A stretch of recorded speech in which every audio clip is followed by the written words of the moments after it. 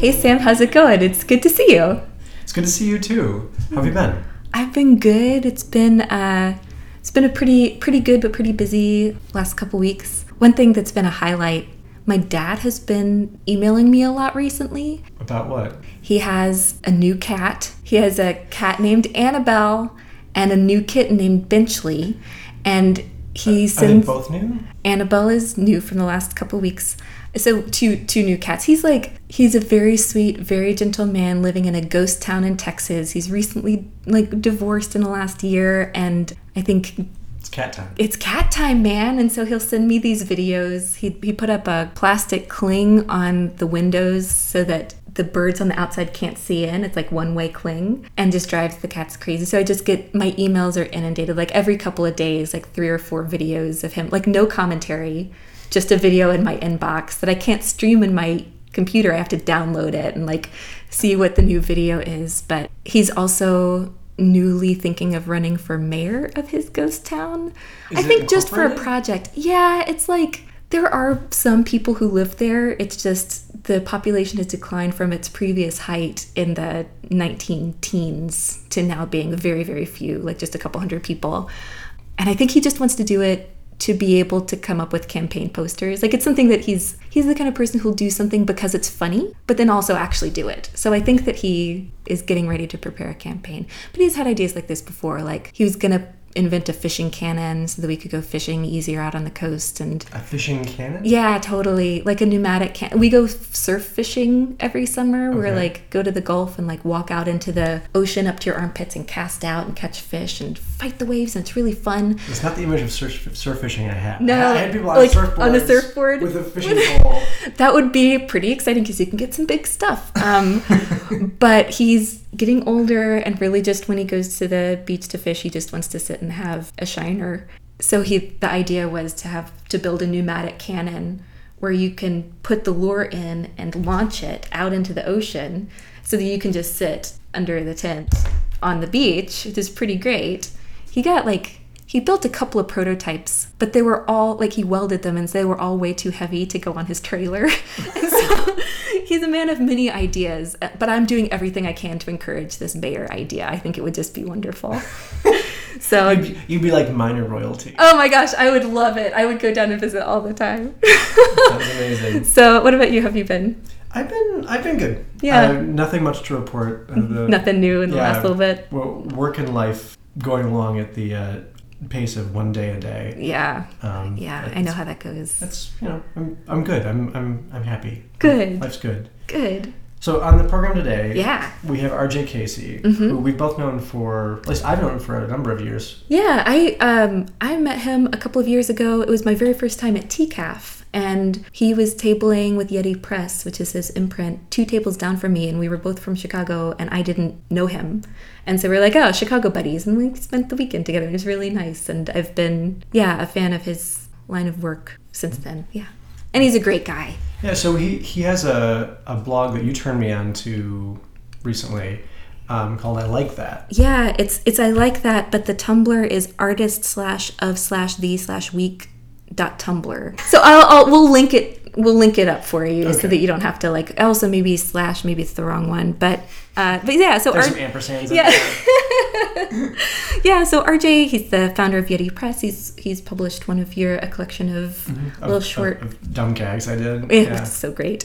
And he moved to Seattle about a year ago and works at Fantagraphics now, and he used to be an elementary school teacher. And what I was really excited to talk to him about is for the last 6 months or so, he started this Tumblr of personal essay, art criticism things. It's super approachable. I really like his writing style. Beautifully written. Really beautifully written, and such an interestingly diverse set of kind of art that he's investigating and talking about. And I really appreciated the project for what it is, trying to learn how to think more critically and rigorously and to write more clearly about what what he likes, what his aesthetic preferences are. And I think that's something that I think about a lot too and try to refine and try to hone. So we're talking to him today kind of about that project and about what he's gotten out of the project and what he hopes to learn and gain from writing about it, and kind of the value of criticism, yeah. and just not criticism exactly, but the value of seeing things with a positive critical eye, and why the things that we love impact us and how they steer our ships. Yeah, it was a total joy to talk to him. So should we get to it? Yeah, let's dive on in.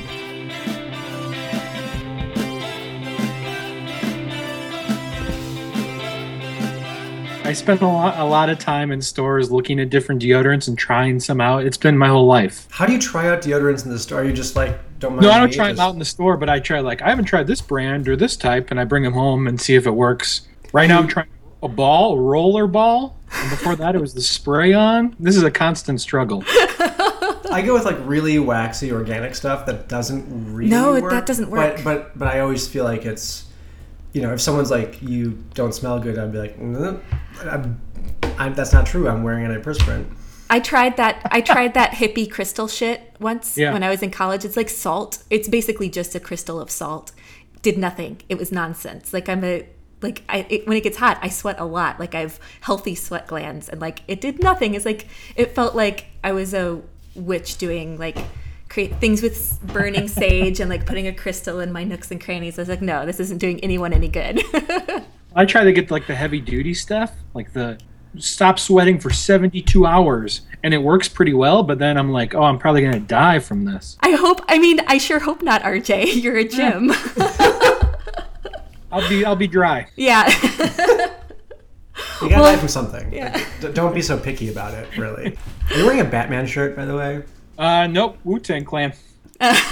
When you only see the top, basically the same.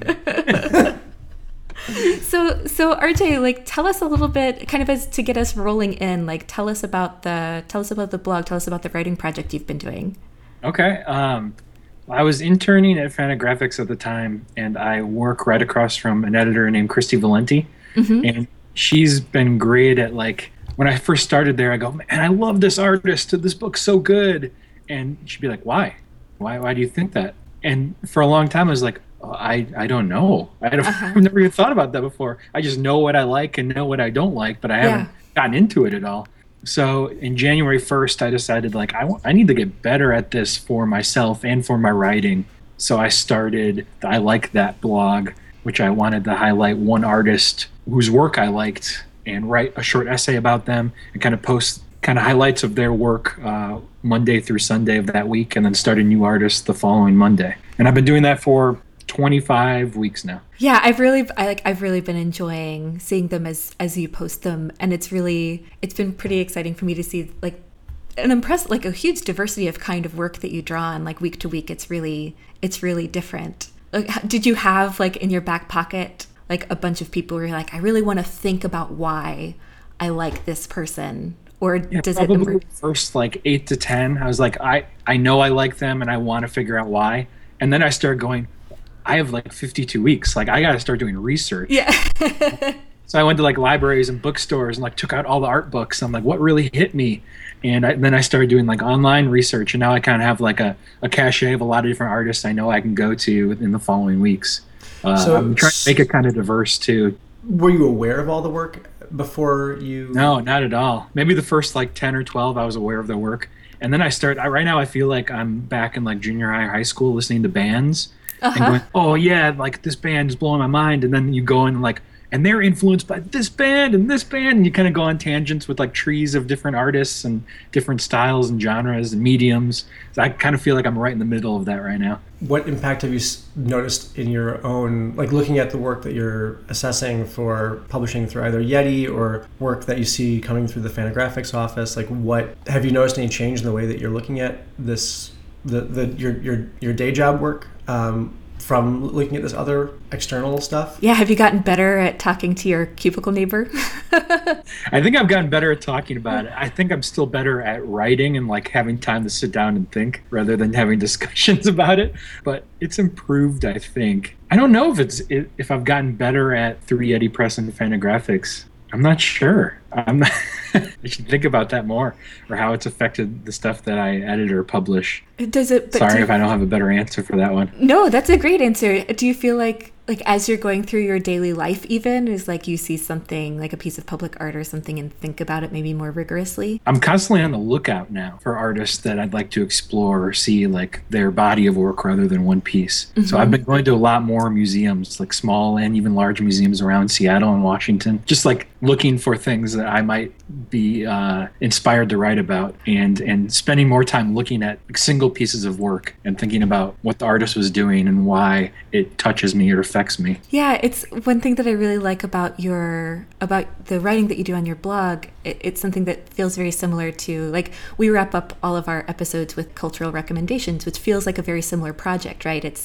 It's doing the work of standing behind something enough to defend it and recommend it to people, which can be a weirdly vulnerable thing. But I feel like I go through my week as like, oh, this is a pretty good podcast, but it might be too dumb. I don't know if I want to stand behind it and recommend it, or this song is something that moves me, and so I know I can tell a good story about it, and I know that this would be a good recommendation. Like, what's interesting about recommendations is how personal they can be. Like, could you talk about that? Like, because you do touch on some personal stories in some of your cultural recommendations. Yeah, some of the essays I write are just like, look at these brush strokes. Like, I knew exactly how this person completed this piece. And about 75% of them are like, this is why it's touching me. I immediately thought of this time in my past. Or just last week, I wrote about Renee French, the comic artist. And her art's always made me feel really uncomfortable. And I've always been like, this is nice to look at, but like, I feel like I have to look away sometimes. And I kind of went into that, and I went back and I did a study abroad program in college in Africa. Went on safari every day for a month. Whoa. Learned about biology. Yeah, I was really fortunate enough to do that. But there was a time when we rolled right up to a zebra being consumed by vultures. And the vultures were like inside the carcass. And it was one of the craziest moments of my life, because you're like, I am nothing. Yeah. Really the circle of life, if I'm going to use that like cliche. But you just sat there and watched it, and you smelled it, and you felt the heaviness of it, and everyone was affected in different ways. I'm like, oh, I wanted to look away, but I couldn't, and I felt heavy. And I tied that with Renee French. Yeah, there's some weeks where I can immediately go to places from my past. I really love how your blog starts off every recommendation with a personal note, that they all are extremely personal to start, and then they become more universal as sort of like good storytelling starts off incredibly personal, and the universal is revealed through this extremely personal lens. Do you think you're talking about art? And most of the stuff we should mention on your blog is not comics work. You've covered maybe 4 proper cartoonists and another handful of illustrators, but most people are doing various sorts of more fine art, for better term. That's been somewhat intentional too. Do you think that, like, when you look at cartoonists, when you're looking at, people who are submitting work that might be published by Yeti or Fantagraphics work, do you think that you really need to understand a particular comic in the context of a person's body of work, but when you're considering them for your imprint? I don't know. I like to see the bodies of work, because I like to see where people start from and where they go from there. Luckily enough, with Yeti Press, everyone we've published, maybe with the exception of you, Sam, kind of like we're at the beginning of their artistic careers. Right. So we got to get them when they were like fresh, and a lot of them were right out of college, and we've followed some of them through like a lot of professional work. But yeah, in terms of context, I like to see bodies of work and where people go and explore, or see if there's certain themes or motifs that they stick to. I ask because I sometimes feel like comics it always helps to understand someone's body of work. I feel like they're so much more a popular medium in a way that, like, oftentimes they are not designed to be read in, you don't need to have a huge window into someone's complete body of work to understand just that one story, with obvious exceptions like the Hernandez brothers. It's difficult to just read one Love and Rocket story and understand where you are, and that's interesting that you think that you understand the work better when you see the whole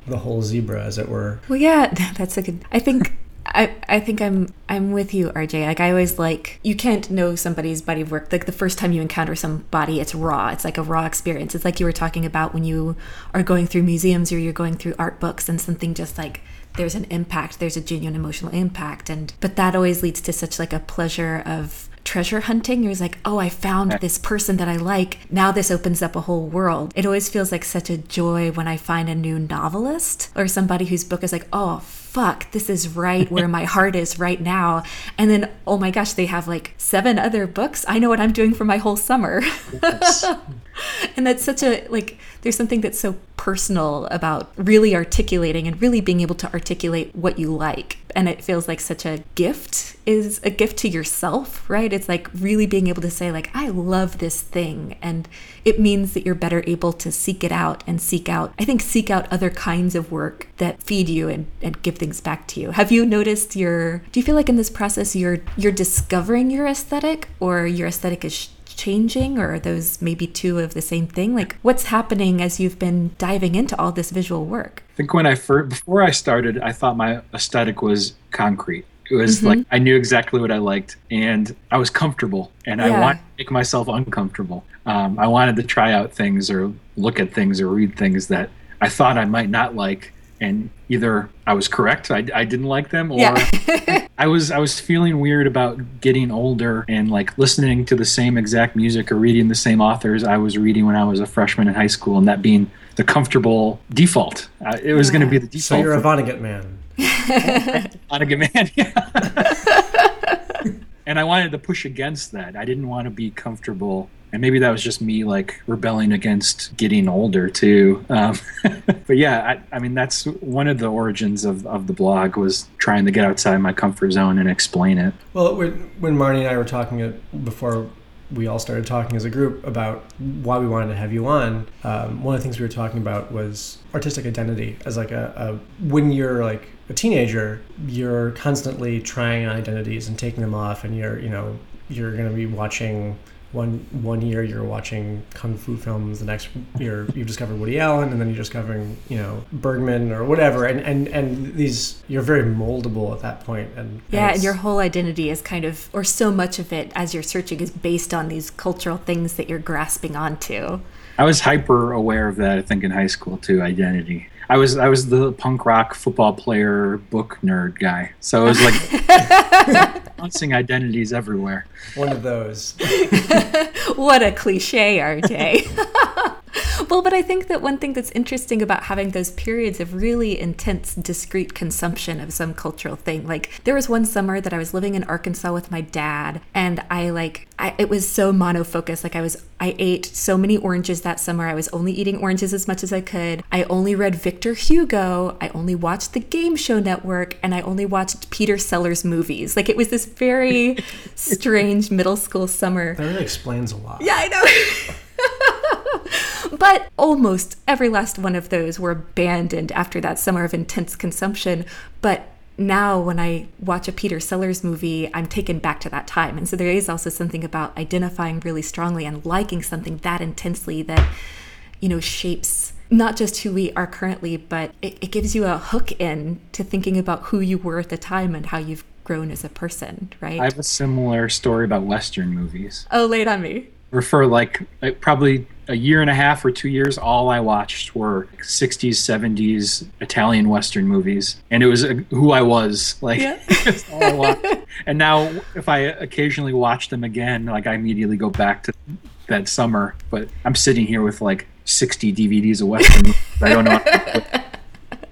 You embrace them and you love them. No, there's one of my favorite poets, and I'm going to butcher his name because he's Polish, but I think it's Czesław Miłosz. He's a post-war Polish poet, and there's a form of Polish literature, of Polish memoir, that's like an abecedarium. It's an ABC book where for each letter of the alphabet, or many, many versions of A or B or C, little short essays written of like the Alma River. I grew up next to Alma River. These are my memories of it. And this A letter candy is a candy that my mother made for me. And as you go through just the whole alphabet and everything you can think of, you end up getting this sense of the person behind those letters. And a silhouette is formed of who that person is just through these. I mean, it's not just cultural stuff. It's also like locations and people. But I always think about that, even at the end of these podcasts when we recommend things, as like, B is for Bjork. Like that's one of the things that define the outline of kind of who I am, at least right now. And it also helps it be mutable, right? Like it's not a firm boundary. It's not a firm line of identity. It's a very fuzzy line of identity. Right. I was going to ask, do you think your silhouette or outline is constantly changing? Oh, yeah, totally. Yeah, it's a chimera. It's always shifting around. I feel like if you're doing it, I don't know, I don't want to say if you're doing it right, but if you're doing it right, like it's very easy to get stuck in ruts, a kind of cultural ruts or consumption, things that you engage with. And that always feels like, at least for me, like I always feel so uncomfortable in those moments of where I'm like, oh man, I'm not watching anything new. I'm not reading anything new. It's like just the same old things. It sounds like that's where you were when you started the blog. Yeah, exactly. Yeah. Has there been anything that you found that is now kind of creating one of those outlines for you? Like this artist I didn't know before, and now it's like, holy fuck. I wasn't really well versed in either like fine art painting or really like installation or sculpture.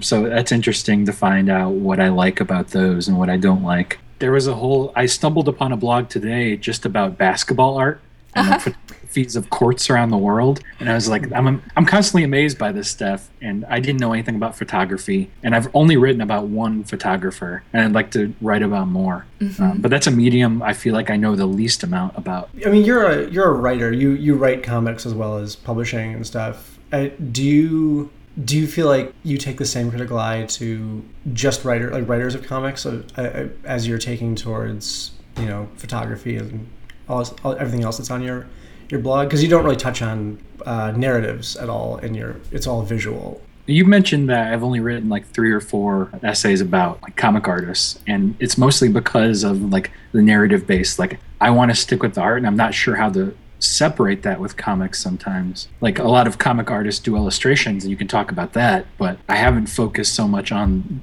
the panels and the structures themselves, just because I have a hard time separating those or dissecting what's storytelling and what's comic making and what's the art. Have you been writing at all? You're incredibly busy out in Seattle working for Fantagraphics as their newest full-fledged member of the team. Have you been writing work recently? Like, have you seen how this project has affected your writing? I've only written one small comic, which I hope to collaborate with another Seattle artist. I've done a lot more like nonfiction writing than I've ever done before. What's that like for you? How do you feel about that? It's good. I don't know if I hope I'm getting better at it, but I started writing, the blog we're talking about. I started doing some book reviews for this blog called Foxing. Oh, Foxing Quarterly. Yeah. They're terrific. I've been on there twice now, and that's interesting. I'm trying to get some sports stuff published too, but mostly nonfiction. I don't know if it's just because I'm comics 24/7 now, that it's not so much like a refuge when I get home to write comics as it was when I was teaching or had another full-time day job. What role do you think personal taste plays in like being a publisher? Like if you are there things that you see that you're like, I think this is good, but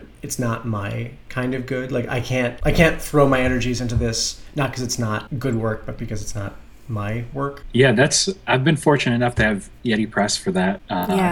Where I only publish people whose work I enjoy and people I can stand behind 100%. And then I have like the day job at Fantagraphics where 90% of the stuff I love, but there's still books that don't really speak to me that I still have to work really hard on. Having Yeti Press is like my own personal, like I can kind of publish anyone that I like if they agree to be published by us, which allows me to kind of expand my aesthetic or expand the work that I like from people who are making good art. It's interesting. I had a little bit of a gatekeeper position for the 2 years that I was doing kind of art direction at children's magazines. And I thought about that a lot while we were talking earlier about talking to the person next to you at Fanta and having to defend. It's like, well, why do you like that? Like bring it, like lay it on me, like talk to me about why you like this thing. And thinking about so many times when like I'd have to, go to bat for an artist or go to bat and like really argue with like tiers of bureaucracy above me with why something should go through or for the beginning, like why comics should be included. Like I had to defend the idea of comics to a 94-year-old German lady, which was very difficult. But she was like the ultimate gatekeeper, and I had this whole like series of presentations, and 98% of the time my recommendations went through, and then there are a couple of notable times where I wasn't able to get my argument through. But being able to argue and being able to really articulate, like, especially professionally being able to say, like, these are the reasons why this is an important thing. Like, these are the reasons why this person's work is a good fit or whatever, you know, whether that means personal preference or not. What were you going to say? Do you think that's important for like everyone, especially now that like we're becoming so inundated with like social media where no one really has significant arguments or even arguments that are civil? Just to like articulate why you like something, but also listen to the other side. I think it's important in like growing and getting older and maturing. Yeah, I definitely think so. I definitely feel like I've learned to relish arguing. Like, I think when I was a younger person, cripplingly shy, didn't like talking to anybody, took a long time to come out of my shell. And putting it out there, like, I like that, is a really raw thing, because what if someone disagrees with you, and how do you respond to that? And are you ready in the moment to have that like little bit of a spar? Now I love it. Now I was like, you're wrong. Like, I really love this thing. Like, and go to bat. I think you're right. Like, it is different being an adult and disagreeing on questions of aesthetic or professional preference even, versus when we're teenagers and have very strong like spaghetti Western ideals. My favorite things in the world are the ones that, like, I think it's the teenager me and the adult me share the same thing, is that when we find a movie that nobody else likes in the world, or a book or a album, like, it's such a great joy to be like, no, you don't understand, I'm the only one who likes this. Like, even the director has said this isn't a good movie, but she's wrong. Yeah. You know? And like, I find that makes me so happy. Yeah. Yeah, like, there's so, like, to deny yourself, yeah, there's something very, like, it's a joyful thing to like something. Like, it only brings joy to your life if you like something, and to really embrace it and not have an ironic distance or whatever. Like, Thursday night, I went and saw Bette Midler in concert, and it was fucking amazing, and I had such a good time. And like, I had a little bit of worry that like this is going to totally ruin any street cred that I have for recommendations. And like, that lady liked Bette Midler. It's like, no, Bette Midler is amazing. She can belt it, and she's 69, you know? But it's because it only enriches your life to really like something. And that's what I loved about your blog. It's like, it's called I Like That. Like, that's such a like straightforward, earnest, just defending, like, this is great. This is great stuff. Do you feel nervous if you ever take like too much ownership over other art or music or anything like that? Like that you're... Like Sammy mentioned, like, this is mine. Like, you're taking too much pride in like owning something that you had no role in creating. I think over-identifying with anything can be difficult. Oh yeah, totally. I mean, I think that for me, the hardest thing is when someone's like, you know, with good reason is like, but that's terrible. You're like, oh, I can't believe you're an idiot. Like, Really? Yeah, I'll just like write off perfectly amazing people because they don't see the thing that I'm probably wrong about. Yeah. You know, I mean, you didn't create it. It's not like, it doesn't actually belong to you. But at the same time, like, well, like, you don't want to get into fanish. Like, you don't want to be fanish. Like, being a fan is one thing, but getting fanish and like obsessive and exclusively identifying with with that kind of thing, that can get questionable. Right. Yeah. What about you? How would you answer that question? I was thinking, there's one week where I wrote about a Chinese artist. I'm not sure how to say his name. It's like Sai Guajian. He does installations, and it was an installation where it was like a bunch of stuffed wolves that he created. Is it the Guggenheim? That one?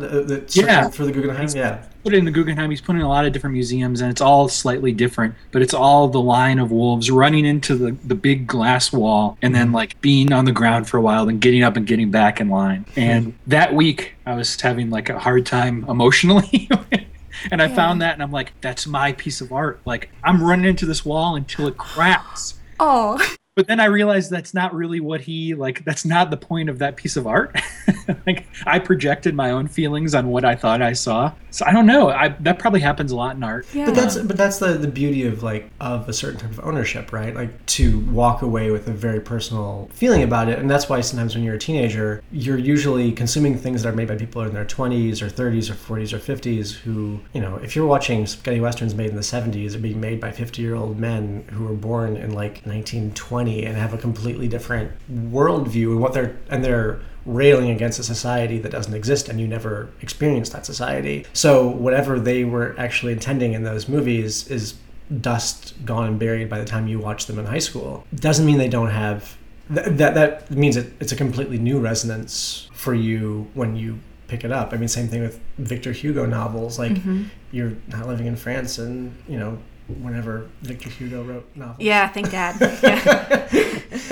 So much tuberculosis. Do you think you have to listen to the artist if they say like this is what I meant by that piece of art? If you do research on it and they say like this is what this means, but it totally hit you in a different way.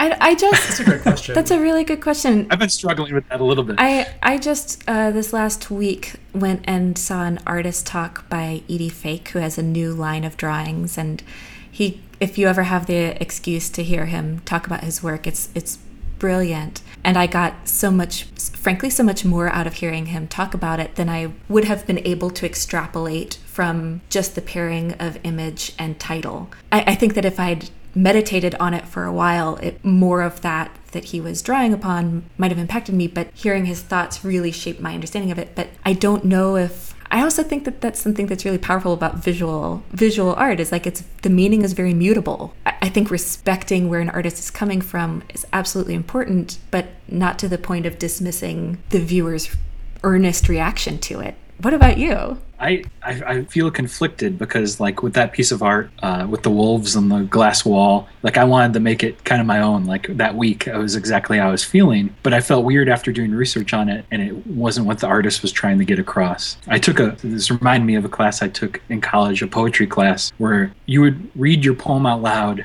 and the class would critique it, but the professor made you sit silently while they critiqued it. Like you couldn't back anything up. And that was very frustrating when like you were trying to get a point across and people were reading it a completely different way. And you want to be like, no, this is why I said that line. But they were arguing about something that you weren't trying to express. It's kind of it. And I've always thought about that. I think that's very interesting though, to be put like, isn't that basically what it's like now to put work out on the internet or to put work out in the world at all? Like it has this life of its own, and you don't get to argue back against the people who are reading your book and completely misinterpreting it. It's frustrating when you're in the room. Oh, totally. Like I would have such a hard time.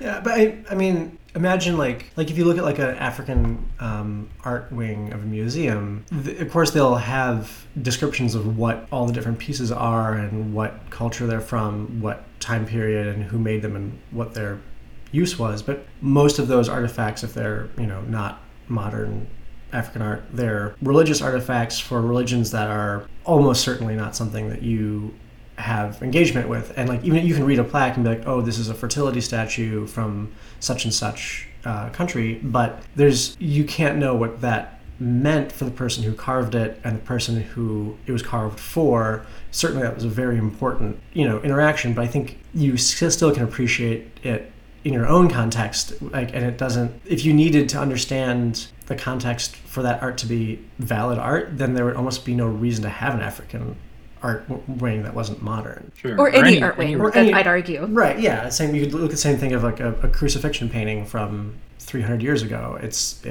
You can't. You could be moved by religious art without being religious. Mm-hmm. Right, exactly. But then again, if a person's there saying the wolves are running into this glass thing because, especially if you're talking about artists who are like, if an artist is from, not that artist in particular, but if an artist is from China and is trying to talk about a very specific thing that's happening in our world today, it's probably best to understand what they're trying to get across. Yeah, that's exactly what I was thinking about. Like, there's a lot of literature that's very like, I'm now forgetting, The Master and Margarita is a really terrific surrealist novel that's parody. It's political parody from early 20th century Russia. I'm now completely blanking on the name of the author. Mikhail Bulgakov? I don't know. It's just reading it as a text, as like the devil comes and throws this crazy ball and there's a cat, like the people fly in the sky towards the moon, and it's this beautiful, crazy, weird, violent, fun book. And just reading it as that is like, I got a lot out of that. Like I read it when I was in high school. I thought it was terrific. But I had no context for the various, like each character was a parody or a setup or a satire of a contemporary political figure, and I didn't have any of that context for understanding it. And learning about that later, I felt like I was missing out, but at the same time, like there was a neat devil that threw a ball and it was great. Isn't that kind of like Wizard of Oz? Isn't Wizard of Oz like some sort of allegory for something? Like it's every for the character gold represents standard. It's about the gold standard. I've heard that, but that doesn't seem. I'm not sure if that's a dubious It's a story. criticism of Possibility of going up the gold standard. But there's monkeys and stuff. Yeah, and who doesn't love a flying monkey, right? You can appreciate it on the level of the flying monkey and, dress up as the Wicked Witch for Halloween and then later learn about the gold standard. And I think that's fine. I don't think there's anything wrong with, there are people who, so for Sounds and Seas, which is the big book I've been working on, there are a lot of people who come up to me at conventions are like, oh, bunnies, I'm buying this because I love bunnies. And there are some rabbits in a spread that I have open because people tend to stop when that spread is open, and I've noticed that pattern. And it's if they like it because there are bunnies in it, more power to them. I hope they also get something about a story that I worked really hard to craft, but I'm not going to correct them in that moment. It'd be like, excuse me, sir. If you take a moment and read it all the way through, there's actually a narrative that I crafted, with a lot of care. Right. So what do you think? How do you see blog that you're working on being an indefinite project, or is it I'm working on this for a year? What's your plan with it? I'm doing it exactly the year. I think it will change the way I look at everything after that point, but I really don't want to write an essay on an artist every single week after 52 weeks is up. Maybe I'll write more about art in general, but it's kind of like a year-long boot camp of thinking about art and trying to get better at writing at the same time. Do you have any, you've talked about what you've gotten out of it so far. Is there anything you want to get out of the last 6 months of the project? I want to try to change the format maybe a little bit. Over the last few weeks, I've kind of gotten more into it, but for a few weeks before that, I was kind of bored with the style, just writing one page or 3 paragraphs on an artist. So I may change the format. I did a top 10 list once just for fun. Right. But yeah, maybe I'll tell a short story, or maybe I don't know.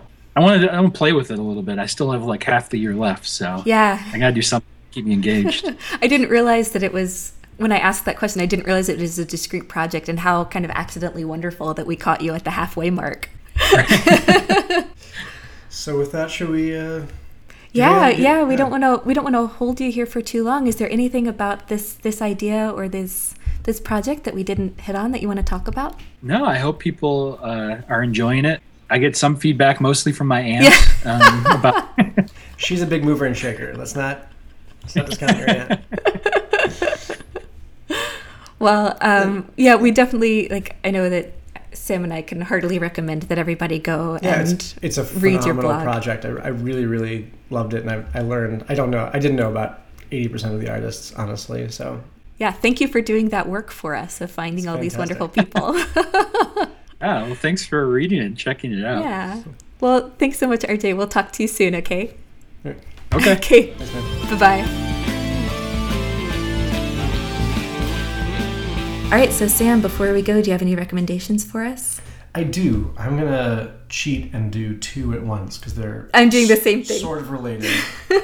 The first one is, did you read that piece called Off Diamond Head in the June 1st New Yorker? It was a surfing... No, Tom's been stealing the New Yorker for the train in the morning. It's been a couple months since I've read them. He's a monster. I know. So it was this piece that was in the New Yorker recently, and it's this memoir about a 13-year-old who moves from California to Hawaii with his family, and his introduction to the native surfing culture and meeting all these families, and also his troubles in school, and learning to adjust to being the minority, and what his assumptions about race had always been, and what his thoughts about community were. But it's also, the main thing is this really, really specific, beautiful writing about surfing. Oh. And how do you catch a wave? How do you signal to another surfer that this wave's yours? How do you realize when you've topped out on a wave and that hand it to someone else without getting hurt, and how do you handle stress? And it's a story, it's a memoir in which nothing of particular incredible note happens. No one dies, no one drowns. Sure. There's no transformation. No one even loses their virginity. It's a very simple story about being alive at a certain point of time, and that has been resonating in my head, and sort of it's been tuned to the same frequency as the TV show Louie, which I've been catching up with. I'm a few seasons behind, and I've been watching it recently while I've been drawing. I'm in the 3rd season now, and I know everyone knows how good Louie is, and I'm like the last person to get on the bandwagon, but it's been incredible to watch that show and think about why in the 3rd season he starts to strip away the jokes. The humor falls away piece by piece until you just have a lot of these episodes that are about human kindness for each other, or the way we can't be kind to each other, and just the human condition. And he holds scenes far longer than any reasonable television maker would make, or filmmaker would hold a scene, and you get to see this. You get to kind of find out that comedy, you feel after an episode, I feel like I've been laughing for half an hour, but I maybe haven't even laughed once. And it's like, that's an incredible experience. And I realize that it's a lot like this surfing story, where you feel like you've had this transformative experience of having a coming of age story where there's amazing things happen, but in actuality it's just someone stating that they are alive. Oh. And so Off Diamond Head, which is by William Finnegan, you should check it out. And don't spoil how the rest of Louie goes. I'm catching up. If you haven't watched it yet, you should get on that. So, do you have anything for us? Thank you. Yeah, no, I do. I'm still thinking that's such a lovely recommendation. I'm still kind of like, no, that's so nice. I definitely will look at that for that surfing memoir. So yeah, I've been drawing a lot more. I've had time to draw a lot more in the last couple weeks, which has just been a relief, honestly. But that also means that time to listen to things is back in my life. And so I've been listening to new podcasts, and I have 2 to recommend. So one is one that I've known about for a long time, Song Exploder, which is amazing. So good. Formerly of the Maximum Fun Network, now on the same network as 99% Invisible, I think. Mm-hmm. And so the premise of it is the host interviews a songwriter, somebody who composes a song, a piece of music, and breaks down piece by piece, not just the elements that have been mixed together to create the song, but also investigating and interviewing about the creative process behind it. So the one that hooked me into it, and the one that I would recommend as a starting place, is the Long Winters episode, where they talk about the song The Commander Thinks Aloud. I listened to it and cried, and then I bought the song and listened to it for a long train ride and was on the edge of crying for the whole train ride. It's about the Columbia shuttle disaster, and about the song is set in that moment between when it was too late to do anything but before the disaster happened, when it's the songwriter creating an emotional space and imagining what must have been going through their mind. And it's it's very sad, but also so loving and hopeful for humanity. And so I got so much out of listening to this podcast first, and it elevated a song that I was passively familiar with to now being one of my favorite songs. That's incredible. So, yeah, so good. Oh my gosh, Song Exploder. Definitely listen to Song Exploder. The other one could not be a more different podcast. Worst idea of all time is 2 New Zealand. So good. It's so good. It's 2 New Zealand comedians who came up with the worst idea, which is every week for a whole year, they would watch the movie Grown Ups 2, which is an Adam Sandler vehicle, like horrible. Like it was the worst movie they could think of. Watch it every week and do a podcast kind of debriefing afterward. And the emotional, listening to it is as much performance art as them doing it. It's like, in the first one, they were full of despair. In the second one, they were kind of a little hopeful. It's like, oh, there were actually some jokes in it. And then in the third one, they're like, I think we might need to drink through this in order to get through a whole year. I don't know how we're going to do this. It's really funny. They completed the whole year. I'm just catching up. I'm like 7 weeks in. Recently, they started a new season. Do you know about this? No. Now they're doing a whole year of Sex and the City too. Oh, that seems minorly more bearable. I've never seen it. I've never seen it, but I don't know if it actually is. Have you ever done that? Have you ever watched a movie over and over and over again? Only, I wore out my Wayne's World tape when I was in high school and college because I loved that movie so much, but not really in the same kind of purposeful marathon way that they're doing. In college, I had just a handful of VHS tapes, and for some reason, everywhere I was working where I could draw, there were VHS players and no DVD players. So I watched the same few movies over and over and over again, and they slowly devolve into like a Dada-esque, like madness. You realize that there's all this implied movement and stuff that isn't actually in the movie. Yeah. They come up with all these conspiracy theories and right, yeah, and then you start to see things in the background, and you start to watch, and things just. And they get to the point, some movies, especially if it's not a very good movie, it gets to a point where it seems like they're just speaking incomprehensible gibberish. Yeah. And you can't even follow the plot anymore. Which is kind of an amazing, transcendent. It's like a form of meditation. Yeah. Oh, this is, speaking of, like, anytime when you experience a piece of media in a way that it wasn't intended and it shifts, like there's a version of a Justin Bieber song that got slowed down 4,000%. The Whale Do you Song know this? version, yeah. Yeah, and it sounds like a chorus of goddamn angels. It's the most amazing. Beautiful thing. Like, Yeah. I sometimes draw listening to that, and it's the same kind of thing of like, in any other context, this wouldn't be interesting. But watching Grown Ups 2 52 times in a row, you get something out of it. So with, so Song Exploder and The Worst Idea of All Time, two very different but very wonderful podcasts. Awesome. Great. So before we go, don't forget, please email us, imageplustext@gmail.com, if you have any feedback, critique, thoughts, recommendations for guests or topics that you'd like to hear us talk about or to. And we're always happy to have a conversation on Twitter @imageplustext. See you in 2 weeks. See you in 2 weeks.